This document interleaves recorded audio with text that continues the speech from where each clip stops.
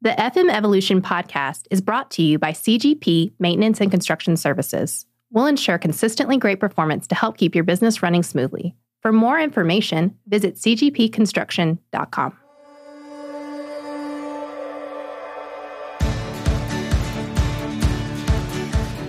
If you're the protagonist in hundreds or thousands of people's books along the way, if you've helped them at some point, if you've picked them up or helped them, like that leaves a legacy. You're not their whole legacy, but you're a piece of that.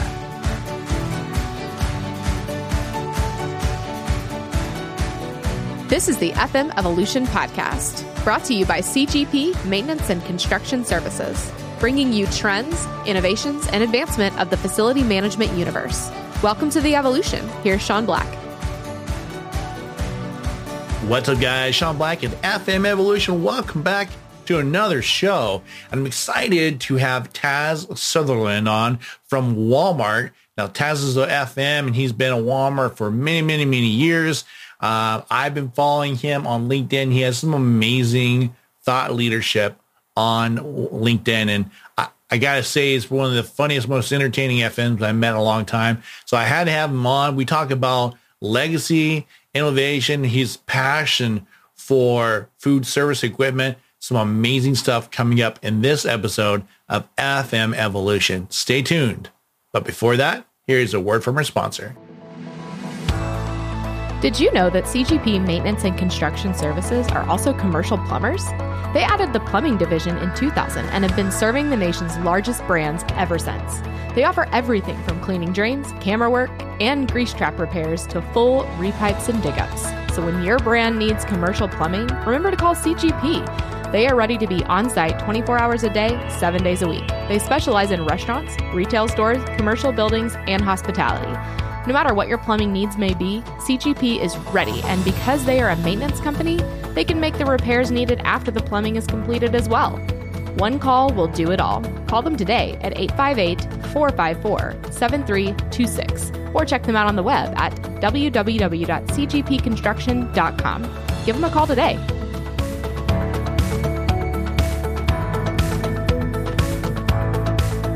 Welcome to FM Evolution. I am your host, Sean Black, and today I'm excited to have Taz Sutherland from Walmart. Hey, buddy. How are you, sir?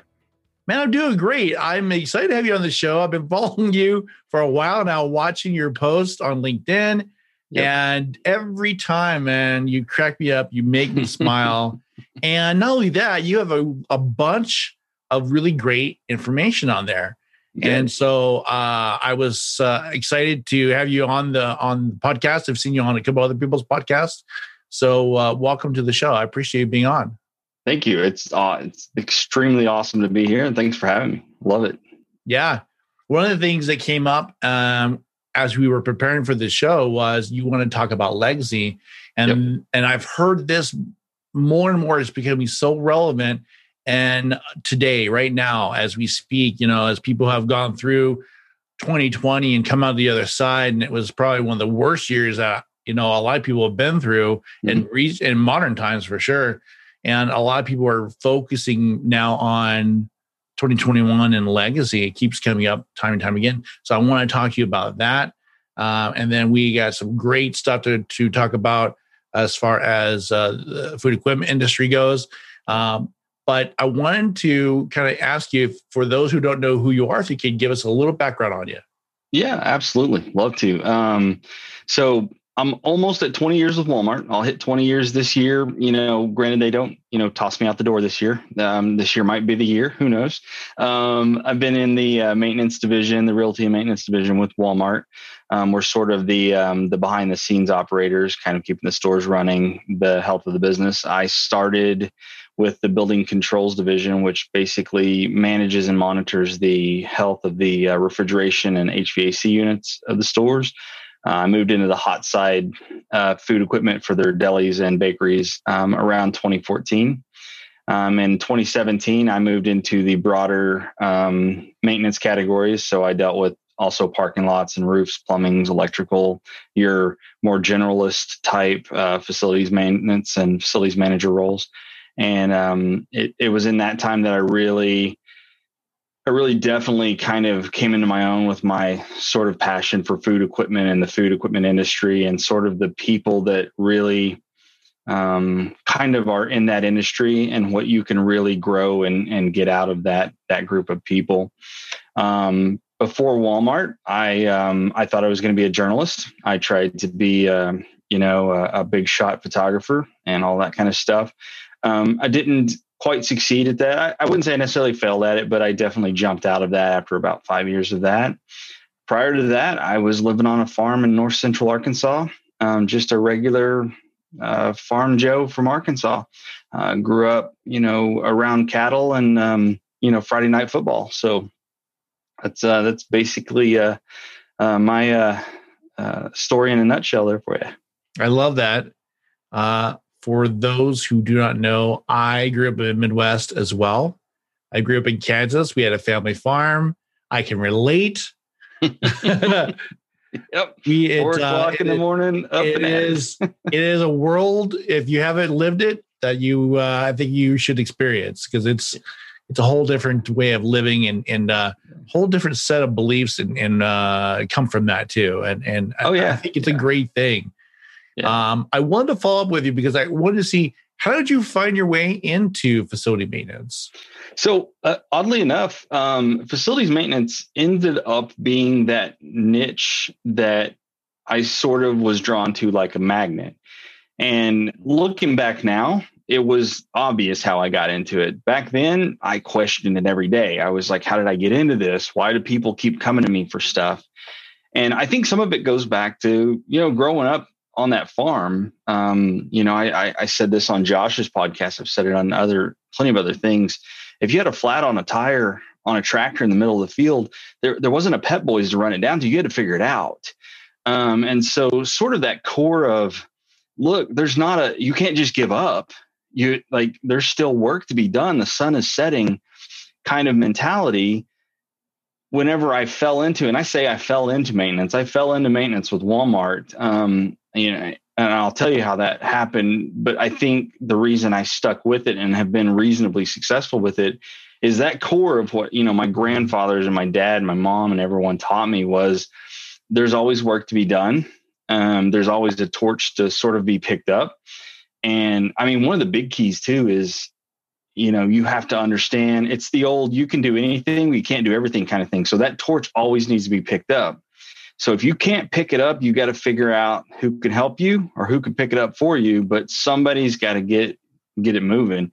And that is maintenance. If you wanted to sum up maintenance in one line, somebody's got to fix it. If you can't fix it, that's fine. If you're good at what you do, who can. And so, when I decided to get out of journalism, probably early 2001, mid 2001, I was shopping around for a job. My wife is from the Bentonville area. And so we were in Fayetteville, Arkansas, which is relatively close to here. And she's been in and out of the Bentonville, Walmart. She grew up with it and was actually working for Walmart home office at the time. And she said, look, if you just wanting to get out and just reset and start over, the refrigeration hotline is hiring people over here. And I was, early 20 something. So it was like, yeah, you know what? I was burning out fast in that. And I was, it was a spiral thing. So they were paying me a tiny bit more per hour, but it paid the bills. We had a kid on the way at that point. So I was like, Walmart's clearly not going anywhere. What have I got to lose? Within 2 years, they had promoted me to training manager. They were like, we like the way you explain stuff. You figure this stuff out really quick. And then I had a shift overnight for 8 years. And it like, when I say I fell into it. But I think that core, I look back now and it was that core of just knowing how to, it has to be figured out. Someone has to figure it out. It is what has, consistently moved the needle for me in maintenance. It's a can-do attitude on the farm. Yeah, it is. It has to get done. And you're right. Absolutely 100%. When you need something, you got go run across and get your neighbor and borrow his tractor and do what you need to do to pull that stuff out. That's what's going to have to happen. But that's in facility maintenance. You're right. In facility management, it is very much a team-oriented career. And I can see where that would play a key role in what's going on. On our show, we have kind of a tradition, and I really love asking our guests what they're reading. It's a great way for our FM Evolution fan base to learn about the person that's on the show, but also, it continually adds to kind of the culture of what the show is, which is about growing and learning and innovating. So I'd love to kind of listen to what you're reading right now. Yeah. So this is what I typically shock people when they hear about what I'm reading. I'm very much a rabbit hole kind of guy. So you will get a different answer from me about every 3 weeks. And shockingly so, it depends on what rabbit hole I'm down. So currently, at Christmas time, I got a book called The Other Bible, and it's sort of the banned collection from both the traditional Jewish and then the Christian Bible. So it's the Book of Enoch and some of those. And then I've also got a book that I actually finally circled back to pick this up. I get books for my birthday and Christmas and stuff, and sometimes I forget to get back to them. I have tons and tons of books and not enough time sometimes to get to them. But it's called The Origin of the Scots in the Scottish Language. So a couple of random books there I'm reading, but check back next week. I might be reading a Clive Cussler novel or about how F-16s are put together. Who knows, right? But yeah, right now the last semester in college, I had not a psychology, excuse me. What's the other one? The study of the mind. Anyway, I got done with the class. It was the power of wisdom was the name of the class. And it really got me thinking about that. And so I was talking about it, and they got me that other Bible. And so now I'm down a whole rabbit hole, the Apostle Thomas. And it was like, yeah, he wrote stuff too. They just didn't put it in the book because, he doubted, and there was all these things. And so now I'm reading it kind of as that, they wrote stuff around the same time these other guys did. So what were they writing about? Like, what was going on in their world? So I find it super interesting to and that's sort of the rabbit hole I'm chasing right now. So I love that. Great selection. And I'll check back with you to see what rabbit hole you're in. Yeah. That's great. I love when people have a wide variety of what they read, and I will definitely check those out. That sounds really cool what you're reading right now. So I kind of want to follow up that with really hopping into this topic that we're talking about legacy. This is something I wanted to talk about, and we've been coming across, like I said, quite often now as a theme for what's going on. So I wanted to get your input on what it means to have a legacy, and what you feel from a facility management standpoint is really what we should be doing to support those that are coming after us and leave a legacy. Yep. For facility management. Right. So my philosophy on legacy in FM is almost identical to what it is in life. And it comes around from, I've been on this earth 40 plus years now. So it's sort of a core understanding that in somebody's book, I ultimately will continue to always be a villain. I got to ultimately try to limit the amount of people that I'm that for. And I got to shoot to be the protagonist in as many people's book as I can. And then I got to shoot for that ultimate goal to be the hero in at least a couple people's books, right? If you've lived a good life, you're going to be that protagonist in a ton of people's books. You're always going to be a villain. Ultimately, it's going to happen. You think about somebody that's a villain to you, that's that person. You're going to be that. You can't stress about that. That's going to be. But if you look back and you go, well, there's only a handful of people that I'm that way with, then you've probably just made a few mistakes and you've learned from it. If you're the protagonist in hundreds or thousands of people's books along the way, if you've helped them at some point, if you pick them up or help them, like that leaves a legacy. You're not their whole legacy, but you're a piece of that. So that collectively, that talks about that community, like food industry. That's a big thing when I'm talking about being part of that food equipment industry. That's the community.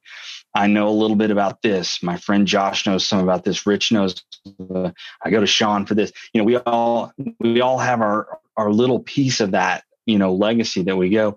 And, at the end of my run, there may be 5-10 people that honestly will be like, if it hadn't been for Taz, I wouldn't have got through, and I'm that hero. That's the legacy. And I look at my life that way, and I look at FM that way. And that's what I shoot for. Because I think at the end of it all, and that's your legacy and that's what you've got, then ultimately, who can sneeze at that, right? Who can say you didn't do what you could do? You didn't do your best. And so I look at my life that way. I've got my kids, my wife. We just hit 23 years back in August. We've been together 25 years, right? So that's a quarter of a century with her. My daughter just turned 20. My son turned 16 back in, so I've got all these great things with my family, but it's one of those things. And I tell people this sometimes. So you think of somebody in your past that they may be gone, right? You may have lost them years ago, right? But there's not a week or a day even that goes by you don't think about them. Like that, you have that moment and you're like, you can hear them, right? You can almost like smell their cologne, or their favorite fruit, or they always had a whiskey or whatever it was, right? Understand that at some point, if you're doing the best you can, right, to build a legacy, the best you can with what you can, right? Ultimately, you're going to be that person in somebody, right? Someday somebody is going to be every single day going, I remember Taz and his, coffee cup, or I remember Taz and that crazy stupid beard he had in the pandemic lockdown. Or you know what I mean? Like it's always going to come back and put that smile back on their face. So, you push that. And so when you build on that in your job, Walmart pays me to be something, to do a role. So I think of that and I try to be that protagonist in as many people. So if I see a team member struggling, right, I give them help. What are you struggling with? Why are you struggling with it? Can I help you with it? Well, no, I'm just frustrated with this. Yeah, I hate that thing too. But you know what? We've got to, you can't pick up that torch by yourself. Let me help you, right? So we got to move that forward. And ultimately, at the end of the day, because I'm shooting to be that protagonist in as many people's books, help as many people finish their chapter and their novel as I can, ultimately, at some point, I will end up being somebody's hero. It's not what I'm going for. That sounds selfish, like I want to be the hero. I just know that ultimately I'm going to save somebody someday just by trying. But the goal is to help them through a day, right? Or a minute, 5 minutes, help them through a meeting. I have a ton of people that are like, I saved them in a meeting one time, right? Never done anything else, for them since then. But there was that one time that I just happened to have that information they needed in a meeting, and they just happened to be sweating it out up there at the PowerPoint. They'll remember that. They'll never forget it. And, so now you're in chapter 17 of their book. Taz Sutherland, had that, that stupid pie chart that I needed. And so when you start talking about maintenance and the legacy that you're leaving, that's what I project on people. When people call me, they're like, hey, I have this problem and I just know you have the answer. Well, actually, oddly enough, I don't have the answer, and that's when you'll hear me say, if I don't have the answer, that's when you'll hear me go, but you know what? I know this guy, Sean Black, or I know this guy, Josh Dolan. I know this guy, Toby Dobbs. I know this guy that does. Hang on. Let's make that. Let me take 2 seconds. We'll make that connection and we'll get you taken care of. And that's the reason, that's the legacy that I've built over 20 years. And I love that. And that's, sometimes I feel like I don't get much rest from it because people call me constantly, but it's not a bad thing, right? Like it's really, really good thing. People look at you, and that's sort of the legacy that I've built and worked towards. What a great definition of legacy coming from a journalist standpoint. Yep. And that is so spot on. I love the way you laid that out. I love the way that you're understanding that we all have roles to play, and we all have different, we all affect people's lives in sometimes very profound ways. And sometimes we just don't even know we have no idea how we touch people's lives. But I know I'm a firm believer, much that you are, that we are touching people's lives, and we just have no way of knowing how amazing our impact is on that person. I've had people come up to me in recent years, as I'm in my 40s now, 45, and they'll go, "Hey, Sean, man, you blew my mind. You helped me so much. I was at an event one time where a guy came up to me, he says, you inspired me so much." And when he was in his 20s, I was in my 30s, and he was, he inspired me. He had changed so much. The kid, when I had first met him, was just, he was struggling. He was not on the right path for him. And I had talked to him, and I don't remember exactly what I had said to him. I don't know, but for him, it was so crazy impactful that it changed his life in an instant. He's on a different path. Yeah. So I love your explanation of legacy. It's so cool. And I'm glad you were able to describe it that way, because I think it's super relatable to people. Yeah, my goal is now to be protagonist. There you go. Yeah. I mean, if you were helping somebody, like I said, help them write a sentence and start there. You might help them write a chapter. It might just be a sentence, but you know what? It's all forward progression. We're all writing a story. We all want that, 80-year volume, that 90-year volume that somebody picks up and go, wow, when I'm 80, I want that. So, and I know sometimes you listen to that, right? And that's a little bit of the id and the ego kind of coming out and going, yeah, that's me. But, it's a little bit of it. But also keep in mind, that's sort of an internal, human thing where you, if you turn that around and don't let it become straight arrogance as much as you just want to be part of the human evolution as we grow and increase. And, I can tell you stuff that didn't exist 10 years ago. I can tell you stuff that didn't exist 20 years ago. I remember my granddad telling me stories about stuff that didn't, exist 100 years ago. And, we are moving forward. And, I tell, my son and I, he's 16. We've had conversations about, Dad, this pandemic, what's going to happen? I worry about this and that. And I said, look, we're moving forward. I said, we're moving forward. We're going to get through it. And I said, yes, I've never seen us locked in like this before. I said, yes, this is an odd one, but we've gotten through it before. I will tell you, after 9/11, I was honest. That was probably the first time I had truly, honestly been scared about, militia type invasions since, the government has good and scared in the 80s. Like if you grew up, you told me how old you were. So you grew up the same era I did, worried the Russians were going to paratroop in and, take over with AKs and everything. And, now that we're old enough to know, it's like that was never going to happen. The Russians were never going to be stupid enough to try to invade us, and we were never going to invade them. But, they had us bound up for a decade, worried that, the Russians hated us all. And, so I told him, I said, we're getting through it, and that's me creating that legacy, right? I'm helping him write that. He can't finish that chapter because he's so worried about what's going to happen tomorrow. And I'm like, look, I said, we're fine. We got the COVID in our household back in November. So we've gone through that, and we lived. We were fortunate that my mother-in-law, she's 71. She lives in the guest house in the back. She got it too. She's still back there, slamming my doors and breaking stuff. So, I mean, it's all good. Yeah, she's still here. My parents got it. They're making their way through it, thank God. Yeah. And it's been crazy. That actually leads me to a question I was going to ask you, which is obviously 2020 for us is an incredible year.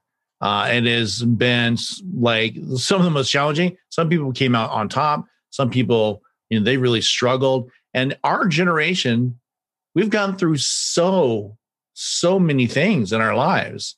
9/11, all the wars, Desert Storm, and Iraqi Freedom, and all the different presidents, and the first all these different firsts. It's just like, it's almost like it's too much. Right. They got to go through like, what now?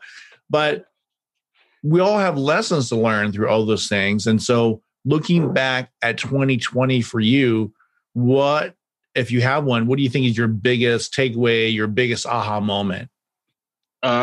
So I always knew this was always something that I, kind of worried about. I think anybody worries and sort of self-assesses themselves on this and worries about it. But I was a little surprised at some of the struggles with mental health that myself and some other people had. And I say surprised, I guess I was and wasn't surprised. I think I was expecting to be at home.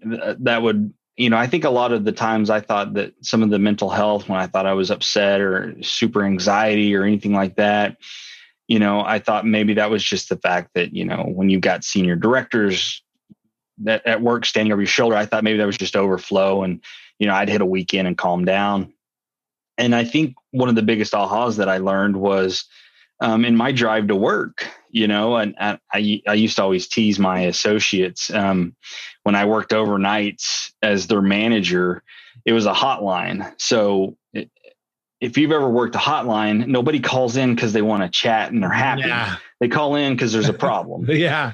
And then it's overnight. Yeah. Something's on fire. Somebody shot a hole through the roof. Like, you never know, right? It's constant chaos. And then you're the manager, right? So you can't be upset. You got to keep it together for 15 people. Calm them down.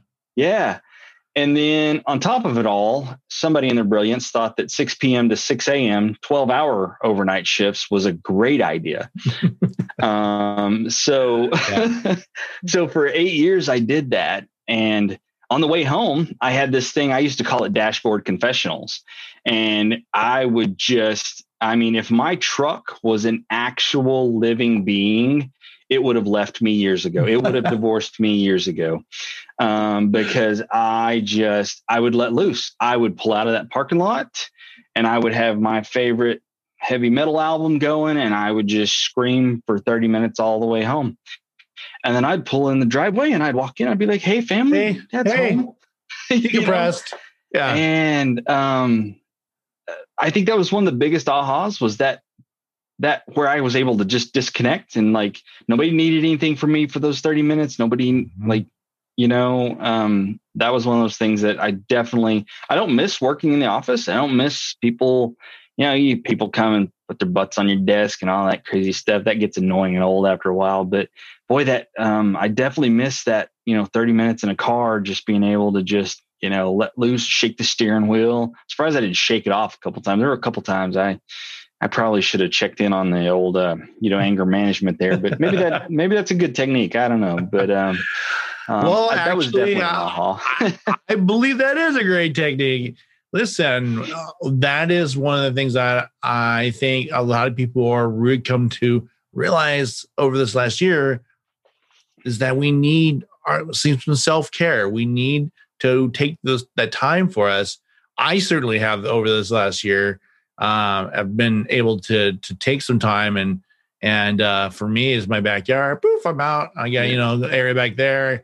Take some time and just kind of reset.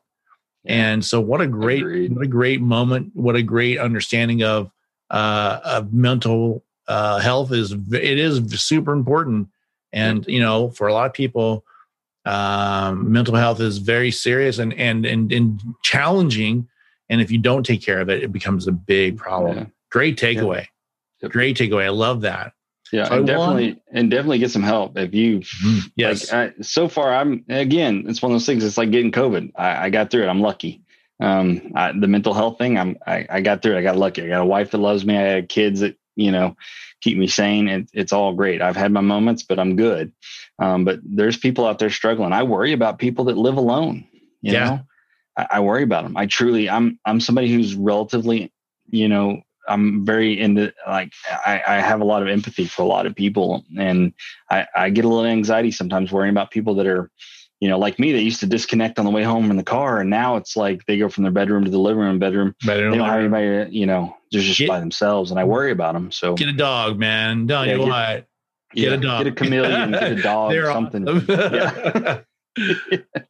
So listen, we're going to hop into food equipment industry. I know this is your passion about this, and I know it's a big part of your position, obviously at Walmart, and want to kind of get your feedback on trends that are going to be seeing in 2021, especially now with all the post-pandemic challenges and stuff we're going through. Tell me a little bit about what you're seeing. So so one of the cool things that we got to see, it wasn't cool that the restaurant industry has kind of suffered as much as they have, because they have servers, and a lot of restaurants were shut down and sort of thing like that. But I think if you start to look at a lot of these restaurants and what they've done to, cope and start to bring cash flow back into their businesses, I think you start to really see that internal innovation that you see in the restaurant and the food service and sort of that hospitality industry. That is sort of what really draws somebody in. And once you get into the food, once you're bitten by that, you kind of stick in that. Anthony Bourdain was one that was famous for talking about that kitchen is the last, I don't remember his exact quote, but he talks about it's the last great place for that rebel where they really can just be themselves in the kitchen. And so there's a lot of these places that they're like, look, I got 12 people waiting on people on tables, and now I can't put people at tables. 10 of them have cars and they're willing to drive to people's houses. Guess what? We're delivering now. Boom, we're still in business. Right. And so starting to look at these innovations, kitchens. I remember a year and a half, 2 years ago, ghost kitchens was like the hot thing. And people were starting to talk about it and kind of, are you going to have capital to do it? And how do you get started in it? And then all of a sudden restaurants are shut down.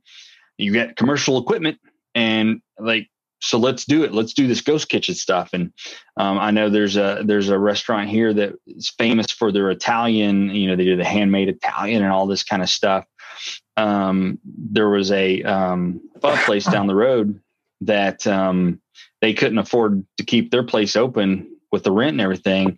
And the guys went over there and they were like, hey, look, realistically, you make homemade pasta Italian style. We make homemade pasta Vietnamese style, right? And so now they're back there working in tandem. This guy's making, durum wheat pasta. This guy's over here making your buckwheat and your pho pastas. And they're delivering pho out the back door of this Italian restaurant. They're delivering Italian food out the front door of this restaurant. And it's become this ghost kitchen. And you're seeing that everywhere. So these ghost kitchens are taking off. And what'll be cool, what's really going to be cool is when we do recover from that, we can actually go back in and sit down in a restaurant. You're going to walk into an Italian restaurant and have the best Italian meal you've ever had. And unbeknownst to you, you're going to have beef ramen running out the back door like crazy, and beef pho and everything else. And I love that. And so you look at the restaurant industry and there's a lot of innovations that are coming.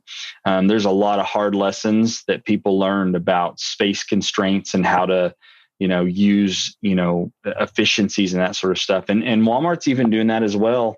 We've pulled our menu back from, I forget how many items we have. We're down to 12 to 14 items now. So it's to make it simpler for that sort of grab and go model. We always was kind of the grab and go model, but we're trying to get it not so focused on we had the big tops where you could get mashed potatoes and mac and cheese and nice. They would sort of serve it to you. Now they're pre-packaging it. Right. And so you just grab it and go, and it's one of those things.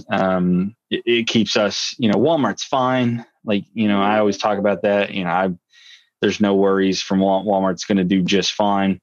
But even we have altered, our kitchens, which aren't traditional kitchens. We don't have seating and tables and all that stuff, but right. We're still throwing food out the doors.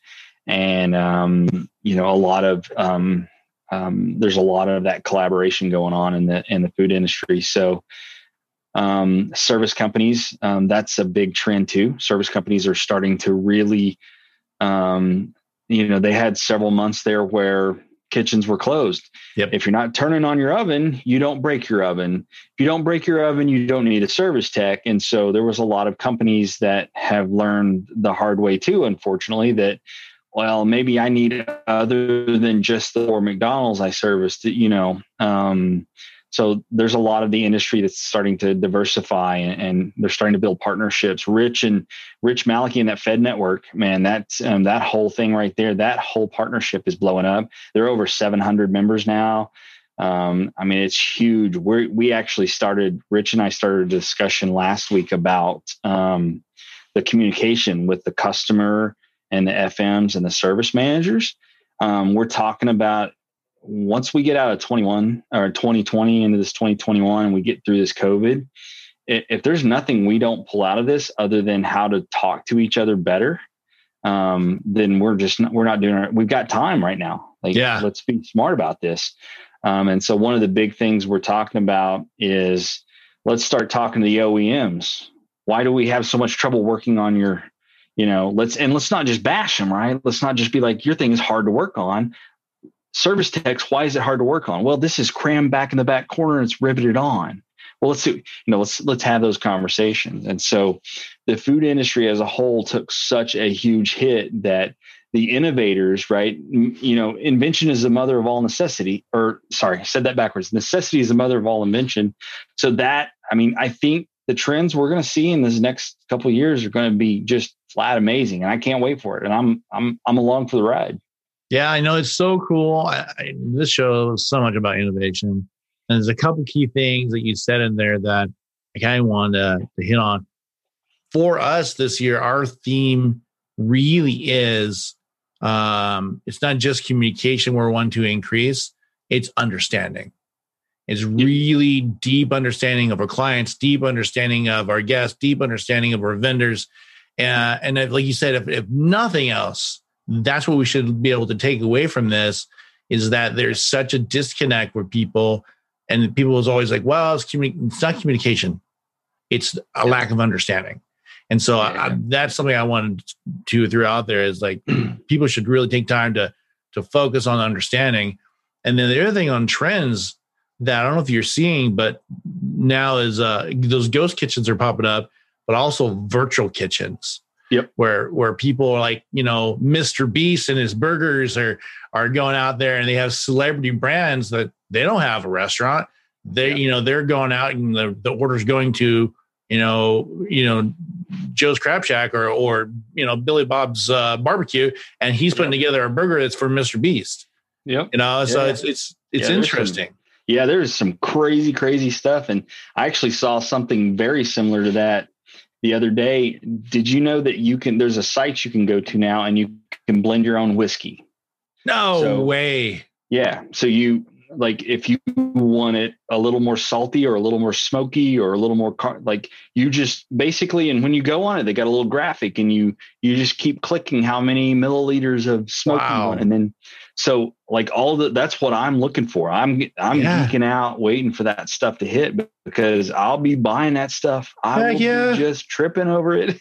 That is so cool, man. Yeah. Innovation is amazing. And in the food industry right now, they're being hit so hard, they have to innovate.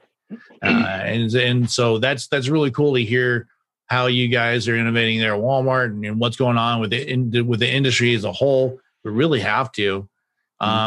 What I wondered also is, I wonder if you could talk a little bit about Walmart's culture and how it's been effective, this last year going through 2020 and what that's been like. Yeah.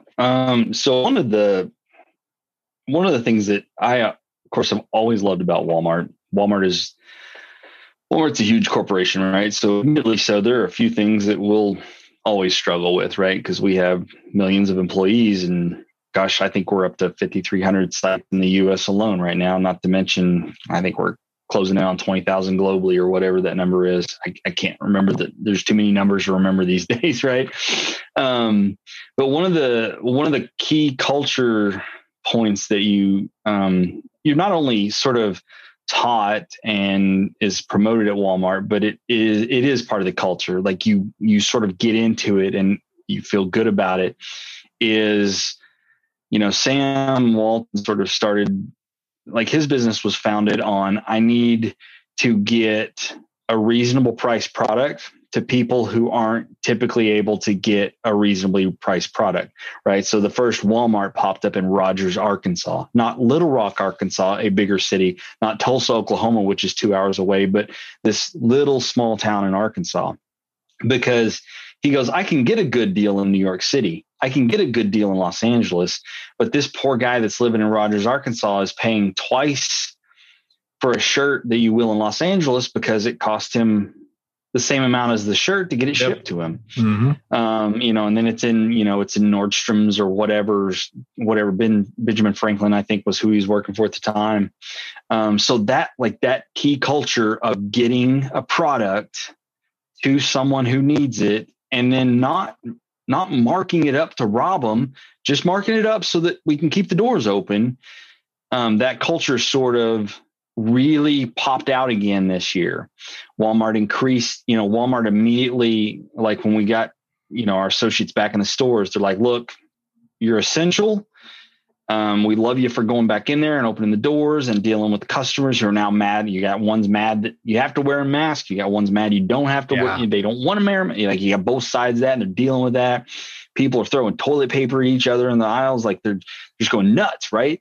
So Walmart's like, hey, here's a bonus. You're working your tail off. Here's a bonus, right? They restructured the pay on some of them. Like, some of these individuals are now, team leads, and they've gotten a bump in pay, and they're like, we appreciate you. And the entire leadership staff of Walmart hasn't been in their offices this year. They've been going store to store and just being like, look, I'm out here with you guys. I'm putting toilet paper back on the shelf with you. And so that culture, and then with the whole, like, Walmart has the cash. Even if we lost money this year, we have Walmart has enough. The reserve, yeah. Doors open, right? So we kept our doors open. So we got the toilet paper back on the shelves. We got the damn rotisserie chicken back on the shelf. I'm sure you've heard me talk about cleaning those. Yeah. But we got those back on the shelf, right? So you can go and you get your toilet paper, your rotisserie chicken, and your Hormel chili, whatever else you want, right? And we kept those doors open, and we kept people safe. And we bought all this equipment to sanitize, and we got people sanitizing, and we're keeping our associates safe and our vendors safe and our customers safe. We're doing all of these things.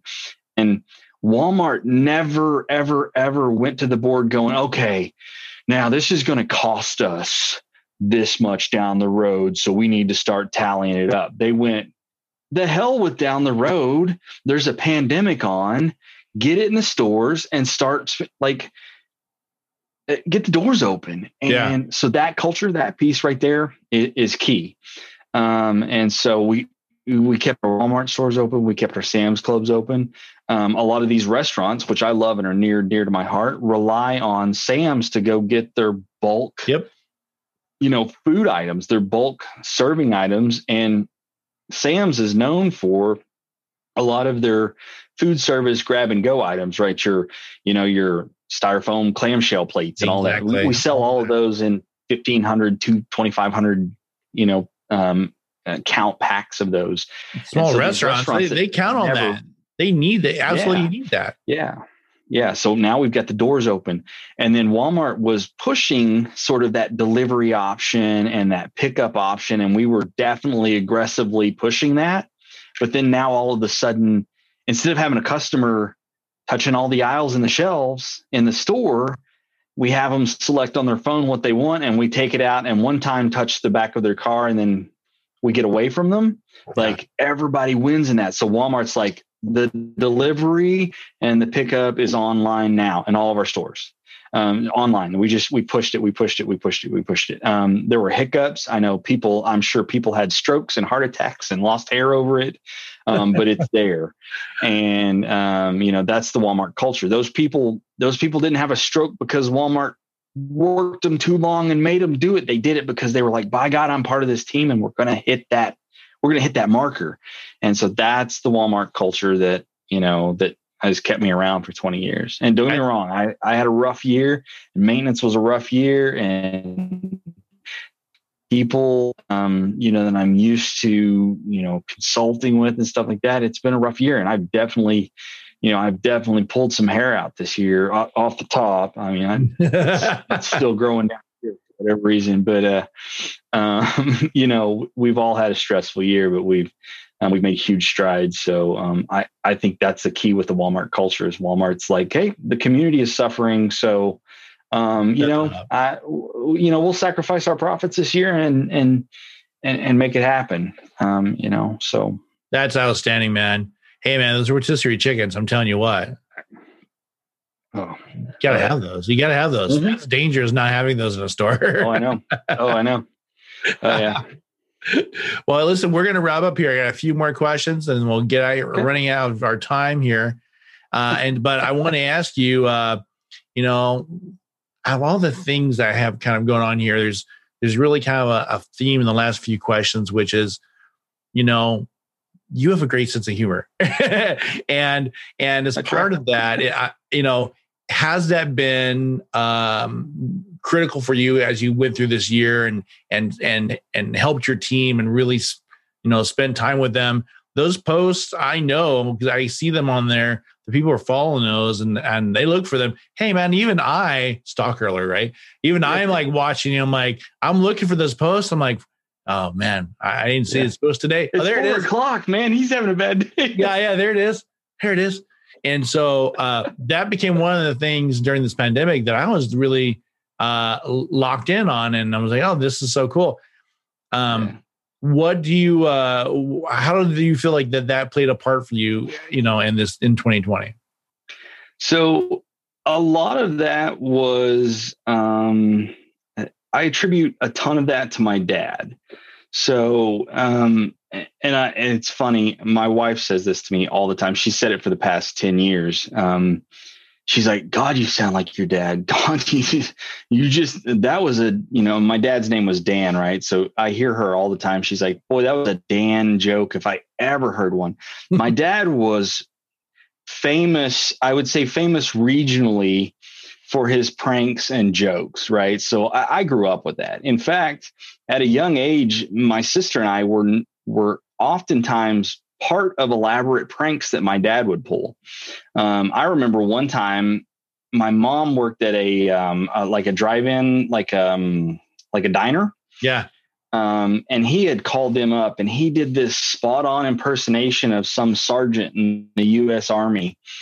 And that they would be there in 30 minutes with 6 busloads of soldiers, and they needed 950 cheeseburgers. And he was watching mom from this was the 80s, right? So he was watching from the payphone outside and just watching them scramble. But that was my dad. So I grew up with that, right? And so as I got older and I've been an adult and I'm making a living, I've got kids now and I lost my dad in 2012, right? So he's, I'm now sort of the patriarch of the family, and I'm the family name that lives on. I own the family farm now, and all of that sort of thing. So I'm now the Dan legacy, right? Like I'm the legacy of my dad, and so it's funny. I just naturally have sort of melded into that joking that he is always famous for, and it's funny. Because a lot of times when I get good and I'll get mad about something around here and then something gets said and I find myself laughing at myself or something because I'm being stupid. And half the time I'm like, yeah, it's dad just pulling a prank on me. It's one of those things like you ever notice that when you're good and mad, that's the only time the pockets of your cargo shorts will catch on the drawer. What I mean? You know what I mean? You're like on the doorknob, on everywhere. Yeah. Every time. Seriously. Yeah. Every time. I love that. And I love that is a legacy from your dad. And it certainly known for it. And we talked about, how we touch people's lives. Your posts and your personality and that has come through this year. Certainly for me has been really cool to watch. And I know for many, many others too. So thank you for doing that and keep that up, man. Keep that up. I will. Yeah, I definitely. I will double my efforts now. I would definitely. I'll get back in it hard. So. Good. Well, wrapping up here, I want to. I would love to know if you could give one piece of advice for facility managers this year going into 2021. What would it be? So, I saw this question, and I get asked this a lot, and I try to be consistent, but it's funny every time I get asked this, I end up coming up with a different answer, which maybe that's part of the legacy, right? Maybe that's the involvement of it. But I think after this year, I think the biggest thing I think we all need to realize is the facilities manager role is always going to be needed. The good facilities manager will always have a place in this world. There's always going to be the need for the good facilities manager. But here's the advice. The versatile facilities manager, the facilities manager that has figured out how to be versatile, not an expert. Don't try to be an expert. Try to be versatile, right? And I tell people that all the time. Don't be afraid to say, I don't have your answer, but I know a guy, I know a lady, I know a team, I know a company, that, right? If you're in the service industry and somebody calls you and they're like, hey, I've got this equipment down, and your team does not touch that, there's no harm in you right off the bat going, hey, look, my team typically doesn't work on that. But I tell you what, I got this guy and this guy here, this company, they work on that stuff. They're friends of mine. Here's their phone numbers. Tell them I sent you. Because here's the deal. All that does is build your profile, and then it builds friends' profiles. Because when they get in that bind and they go, you know what, I don't work on that, but my buddy Sean, like he's all about that. Why don't you talk to him? And that's that versatility. People talk about that. They're like, man, I throw a parking lot, because my customers, my store managers, when they throw a problem at me, all they see is answers. Yeah. So they're like, this guy is on top of everything. Well, that's versatility. Here's the deal. I don't know half the stuff I'm spitting back to them. I just know somebody that does. And that's the value of a versatile facilities manager. And that's what a facilities manager is really supposed to do. They're supposed to be that sort of, key contact. Oh, hey, you're about to buy that oven. So just so you're clear, that oven in your environment is not really what you need. And here's why. Like, that's beautiful, right? But, they're like, oh, well, I don't get it. And I'm like, let me put it to you this way. If you were going to be a truck driver, yeah, okay, I get it. I can understand that. Would you buy a Ferrari? No, that's stupid. Okay, that's what you're doing. There's nothing wrong with a Ferrari, but you can't pull a trailer with it, right? Well, not for very long. I mean, you could for a little bit. Yeah. I mean, it has the horsepower, right? So that's this is the year. If you're doing well in facilities, learn how to be versatile. Get on LinkedIn. Get on my network, get on the Fed network, get in RIFMA's a good one, right? Like people are like, well, I'm not really in the restaurant industry. That's fine. Restaurants have roofs and plumbing and electricians and parking lot stripers and sign people and bricklayers. Like they're buildings too. They just have a lot more kitchen equipment than, H&R Block does. It's no different though. It's no different.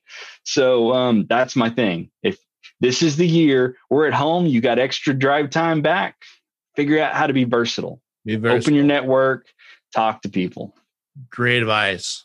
I love that. Yeah. Well, I love that fact that that question keeps adapting and changing too, because that's life, Yeah, absolutely. And today's advice, be versatile. It's super relevant. Thank you for being on the show, man. I really appreciate it. Yes, sir. Absolutely. Absolutely. Now, happy to do it. Let me know when you want to do it again, man. I will. And I will keep a lookout for those posts. Yep, definitely. Awesome. Thank you, Taz. And for all those who are watching on YouTube, hey, don't forget to give that little bell a click so you get notifications for our new videos. And of course, subscribe if you like what you're seeing and you're learning from people like Taz. Hey, click on there, subscribe, and we'd love to hear more from you. If you're listening on iTunes or any of the other channels where you get your podcasts, give us a like, but also feel free to leave some information there, comment. We'd love to hear from you. So until next time, Taz, thank you so much, buddy. We'll see you then. Thanks, y'all.